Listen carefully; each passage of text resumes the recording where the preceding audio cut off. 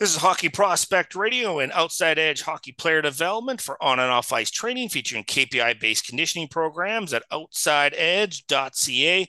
I'm with Mike McMahon, just filling in and following up on our college hockey preview show. Uh, Read his Substack at the College Hockey Insider as well. Let's talk about the independents, Mike. So, Alaska, Alaska Anchorage, Arizona State, Linwood, Long Island, and Stonehill. It would be great if we could get four more teams and just make another conference. And I think that could come. Or, I mean, the Pac 10 really needs to come together at some point, too. That'd be great. That's a whole nother discussion. In this independent group, who do you think's coming out like really the top team? Is it really Arizona State? Because, they spent a tremendous amount of money on their facilities, in their program, and they got a lot of love. Some players who graduated from that program and have gone on to play pro, and got a lot of national attention, not just in the States, but in Canada. You might be surprised of how much attention Arizona State's got up here. Really, that's interesting. Yeah, because I mean, look, they're one of the few Power Five schools in college hockey, right? When you look at those Yeah, Power Five conferences, that you've got obviously the Big Ten schools, Arizona State, Boston College. It's really it, right? I yeah. think that might be it. Actually, I'd have to look. I'd have to look. There's not many though. So are you? No, not UConn. Sorry, not UConn. So that really is it. And they've done a really good job too of they've finally got the arena, which is the real big next step for them. That was just they needed that, right? They were playing in what was essentially a A barn. the local town rink before. Yeah. So being able to get the building done and get it built has been huge. I think you've seen it pay off with some of the guys they were able to bring in the portal. Like they brought in Alex Young, who was a seventh round pick of San Jose, one of the top forwards at Colgate last year. Ryan O'Reilly is a senior forward Detroit pick who they were able to get in obviously before that happened, but still they should be the top team in this group of independent schools. But you know what? I will say this. I also thought that was the case last year, and Alaska Fairbanks emerged and almost made the tournament. So they lost some players. Don't get me wrong. Like Alaska, they lost some players to other teams in the transfer portal, but they did 2 years ago too, and they still came in.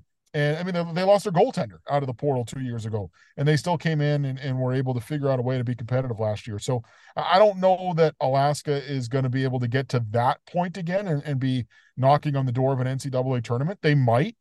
They're going to have to win some games, but they've put together a schedule that if they win enough of these games, because they're all non-conference games for them, if Yeah. they're competitive against some of their early season opponents, they can be. They can get in that conversation. They got swept by Denver to open the weekend, but they still have Michigan Tech this weekend, a team that should be, an NCAA tournament team. St. Cloud State's a team that should be right in the bubble. Northern Michigan's a team that's very good. They could be there too. They're in a tournament at the end of December with Michigan Tech again, and I think they could end up playing Michigan State in the second game. They got two with North Dakota. They got a few with Arizona State. So like they're It's tough. playing a bunch of opponents that if they do well enough in those games, they're gonna they're it's all non-conference games.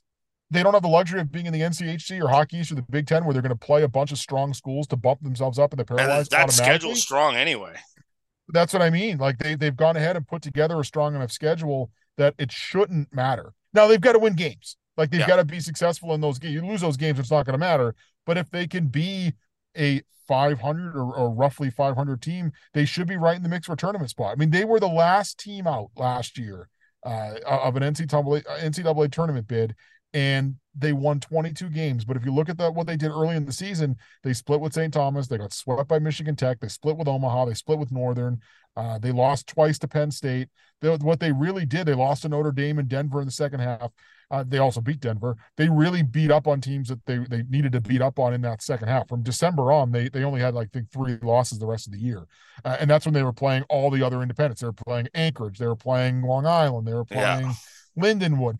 They went in and they won all those games. So if they can go 500 against the real top of their schedule, and then when they play some of the other independents, some of those bottom teams in the pairwise, go in and not run the table, but beat most of them the way that they did last year, they could be in that mix again. Yeah, the whole pairwise, that's a whole nother conversation we won't get into right now because that one's We'll like, talk about that in March. yeah. Because seriously, that's when I call you up and go, what does this mean? Right? Like, well, like who constructed this? Because I always ask those kind of the questions like, this doesn't make any sense to me. It's like a random voting system. Thoughts about the rest of the group of independents in Stonehill, Long Island, Lindenwood, about the progress that are making, trying to get their programs to a level where, they can maybe bring in a couple of like jump into a conference or, at some point they're going to have to build one because, six teams can't remain independents for that long. Yeah, I do think that we're going to see some shakeup here at some point. It just, the NCHE is taking in Arizona State next year. Yeah. That's gonna put them at 9. Odd numbers are not ideal for Yeah. for leagues. Some leagues are doing it. Hockey East has 11, Big Ten has 7, but it's not ideal. So Yeah. I do think we're going to see some movement there. I think there's going to be some schools that maybe a CCHA team wants to jump into the NCHC as a 10th team, and now there's an opening in the CCHA for a team like an Alaska Right. or I think the Alaska schools probably try to stick together, but maybe that's a possibility where it wasn't, 3 or 4 years ago. Same thing in Atlantic hockey. Maybe there's some movement that allows for, some of those teams to join. I personally think one thing that could happen, if you look at Atlantic hockey, it is kind of split geographically where, Air Force is Right. off by itself in Yeah. Colorado Springs, but you've got Niagara, Mercyhurst, RIT, Robert Morris, that are all kind of western parts of that league. And then you've got Army, Bentley, Holy Cross, Sacred Heart, that are all kind of eastern AIC, that are Yeah. eastern parts of that league. Could you sprinkle in a Long Island and a Stonehill and maybe a Lindenwood and now create 2 leagues out of one? Like, could Atlantic hockey split into 2 leagues? Yeah. I think it's a possibility. One of the things they have to figure out, and one of the things that's holding it up, is all the changes within the NCAA are throwing some mystery into whether or not the auto bid is still going to exist for some of these Right. smaller conferences. Right. If they know that they can have an auto bid, I think it makes sense for some of these schools to jump into Atlantic hockey and then split into 2 conferences because it's going to give them 2 bids instead of one, Right. realistically. Yeah, that makes sense. Yeah, I like that idea. So we're going to take a short break on Hockey Prospect Radio.